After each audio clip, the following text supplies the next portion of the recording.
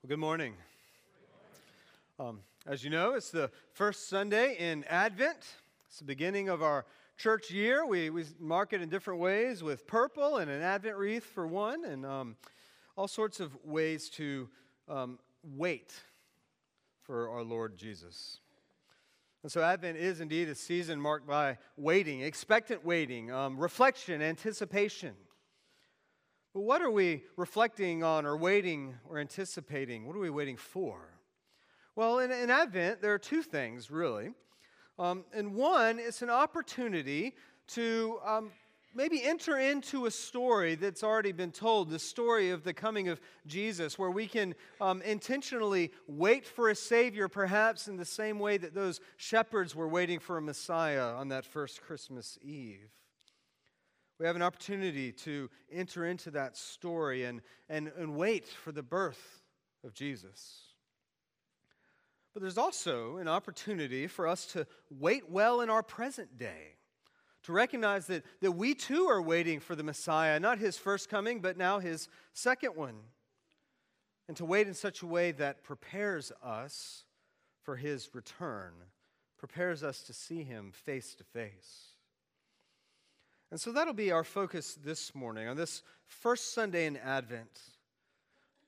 In a season that slowly turns towards the waiting for Christmas, where we begin to wait for Christ's return as a docile babe, first we focus on his return as King of Kings and Lord of Lords. In fact, Advent is a stark reminder that we live in a time in between. Christ has come. We know him and we have met him. And yet he is still coming again. And when he comes again, it will be in power and glory and to establish his kingdom on this earth once and for all. And so our task this morning is this: how can we wait well? How can we wait well? And I think, at least from our text this morning, we get two things. That waiting well means that we are expecting the coming judgment of God, and we are preparing for Christ's return. It's one of expecting and preparing. We're going to take a look at this in Mark's Gospel, chapter 13, verses 24 to 37. I'm just going to warn you now. If you were ever to follow along in your Bibles, this would be a great Sunday to do it, because these are confusing passages, they're challenging words. It's hard to understand what Jesus is talking about, and I think it would be quite helpful if you could follow along, whether it's in your Bible or on your app on your phone, whatever you have works. How can we wait well? Well, the first thing, let's expect the coming judgment of Jesus. If we are going to understand Mark's gospel, honestly, if you're going to understand any passage anywhere in Scripture, you have to look at the context. What's happening before? What's happening after? I mean, you're not going to pick up a book like Pride and Prejudice and pick out a sentence in the middle and figure out its meaning if you haven't read before and after, right? We can't do that with the Scriptures either. So what is happening in this passage? Well, if you go to the beginning of chapter 13, you get the setting. Jesus and his disciples have been at the temple, right? And it says, as Jesus came out of the temple, one of his disciples said to him, "Look, teacher, what wonderful buildings, what wonderful stones." And Jesus said to him, it's kind of a Debbie Downer, "Do you see these great buildings? You see them? They're gone. They'll be destroyed. There will not be left here one stone upon another that will not be thrown down." And so we're talking about the temple. And what Jesus goes on to explain is how this temple would be destroyed. Yes, it's great. Yes, it's magnificent. And yes, it is apostate, and God's judgment is coming on it. And we in hindsight know that Jesus is talking about an event that happened in 70 A.D. He could not fully see exactly what was coming, but he knew something was coming. And he's talking about the destruction of the Jewish temple. There was a 3 to 4 year war or so between the Jews and Rome. And then the Roman soldiers sacked the city and destroyed the temple. And that's what Christ is talking about here. Now, to be sure, he's using some cryptic language, some apocalyptic language. He's reaching into the Old Testament and using their language of warning of God's judgment and bringing it and applying it to this event in the temple. And so it makes it intriguing. But first and foremost, Jesus is talking about an event that was in the future for him, but it's in the past for us, the destruction of the Jewish temple. Now, this was a big event, cataclysmic for the Jews. Let's read verses 24 to 25. And what we see is that Jesus is using the most profound, apocalyptic, world-changing language that he can use from the Old Testament. Verse 24, in those days, after that tribulation, so after the tribulation of this war between Rome and Israel, the sun will be darkened, the moon will not give its light, and the stars will be falling from heaven, and the powers in the heavens will be shaken. The whole world seems like it's going to change, be totally and irrefutably altered, and in a sense it was. The spiritual reality of how man relates to God is being completely changed through Jesus. The destruction of the temple was a cataclysmic event for any Israelite. And so we have the temple. Why is judgment coming on the temple? Well, in its divine greatness, the temple represents the presence of the glory of God. It's the seat of God's very presence with his people. And God's presence with Israel was supposed to make them a holy nation, right? A blessing, that they might go out and be blessings to all the nations of the world, that they might know the presence of God and bring that presence to pagan nations who do not know him. However, the temple had actually become a sign of exclusion, where access to the presence of God depended on your ethnic identity. It depended on your good works and your social status. In Jesus' day, the holier you were, right? The more important you were, the higher social status you had, the closer to God you could get. So when the disciples buy into this system, when they walk out of the temple and they say, look at how great it is, look how grand it is, Jesus is like, no, it's going to be destroyed. Not one stone will be left standing. The message is clear. God's judgment was coming on the temple. God's judgment was coming on Israel. However, God was not about to leave this world and his people without hope. So let's read on. Verse 26, he's drawing on the prophet Daniel. He says, then they will see the Son of Man coming in clouds with great power and glory. And then he will send out the angels and gather his elect from the four winds, from the ends of the earth to the ends of heaven. And so what's going to happen? The temple is destroyed. The old way of relating with God is wiped away. And they'll see the Son of Man coming in clouds. Well, in Daniel, when the Son of Man comes in clouds, it's not actually the Son of Man coming to earth. It's the Son of Man being delivered to heaven, to being delivered to the throne of God, to be invited to sit down, excuse me, to sit down next to God and to be seated at his right hand in power and glory. And when that happens, God's great mission to reconcile the world to himself will be fulfilled, right? The elect will be gathered from the four winds, from the ends of the earth to the ends of heaven. The Son of Man seated at the right hand of God, gathering his people from every tribe, tongue, and nation. And so we have this mysterious, awe-inspiring, fear-invoking apocalyptic language. And it's invoking this seismic shift in the way the world is ordered, the way the heavens and earth are ordered, the way that man relates to God. No longer would reconciliation to God be governed by the corrupt temple system, but instead by the Son of Man, glorified at the right hand of God. And do we not see this, friends, in Jesus Christ? Crucified by men and yet glorified by God, gathering his people from the very ends of the earth.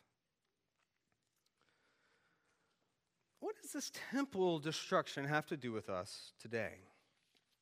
Well, the reality is it's important and helpful to recognize that in Scripture, there are patterns of fulfillment. So the way God fulfills something might happen over and over again throughout history because God is never changing. And so the way he judges one people might be and probably will be the same way he judges another. Theologians call this typology, and they can point us to who God is and who we are. And what we need to recognize is that if God will judge the temple, if God is judging Israel for something, we should expect that very same judgment when we are engaged in the very same things. The message of this temple is that God judges evil and he restores his people to their place. And we need to be prepared for that, friends. We should expect Christ to return in judgment, and it will be the same type of judgment that came on the temple. How do we wait well? We expect his judgment. We also prepare for his return. Did y'all see the news this morning? There's lots of news. I know y'all saw some of it. But to me, the highlight of the news was a man who went to the Waffle House. Anybody see this? Okay. So he goes to Waffle House. The cook is asleep. So it's probably like 3 a.m. The cook is asleep at the Waffle House, and the man waits around, okay? The cook's still asleep 10 minutes later. And so this guy has the gumption to walk around the counter and fire up the grill, and he makes himself a double Texas bacon cheese steak melt. Right. That's probably what I would make. The cook was not prepared for his customer. In fact, he was asleep. And so it is with us, that we might be asleep when Christ returns. And that's a scary thought. Read verse 32 to 37 with me. Concerning that day or that hour, no one knows. Quick aside, if anybody tells you when Christ is coming back, go to this verse right here because they don't know. No one knows. Not even the angels in heaven nor the Son, but only the Father. Be on guard, keep awake, for you do not know when the time will come. It is like a man going on a journey when he leaves his home and puts his servants in charge, each with his work, and commands the doorkeeper to stay awake. Therefore, stay awake, for you do not know when the master of the house will come, in the evening, or at midnight, or when the rooster crows, or in the morning, lest he come suddenly and find you asleep. And what I say to you, I say to all, stay awake. The disciples, the people of God, the Christ followers, had to be ready for the destruction of the temple.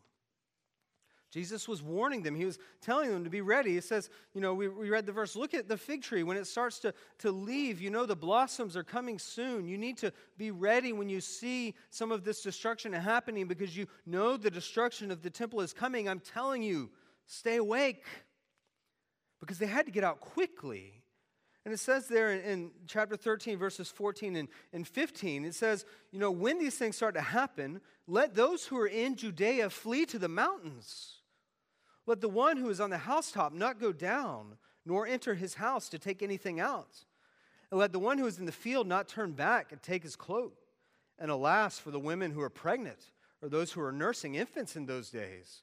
Pray that it may not happen in the winter, because you're going to have to go quick.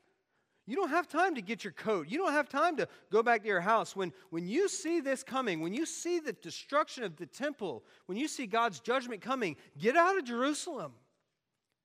Don't be caught with the apostate people who are against the gospel because God's judgment is coming. get out. And so it is with us. We need to be ready when God's judgment comes. It doesn't mean we can't associate with non-Christians. We want to do that. We want to share the gospel with them by all means. But we need to know that when God's judgment is coming, our identity needs to be in Christ and not with this world. We don't know when it's coming. Not even the Son knows.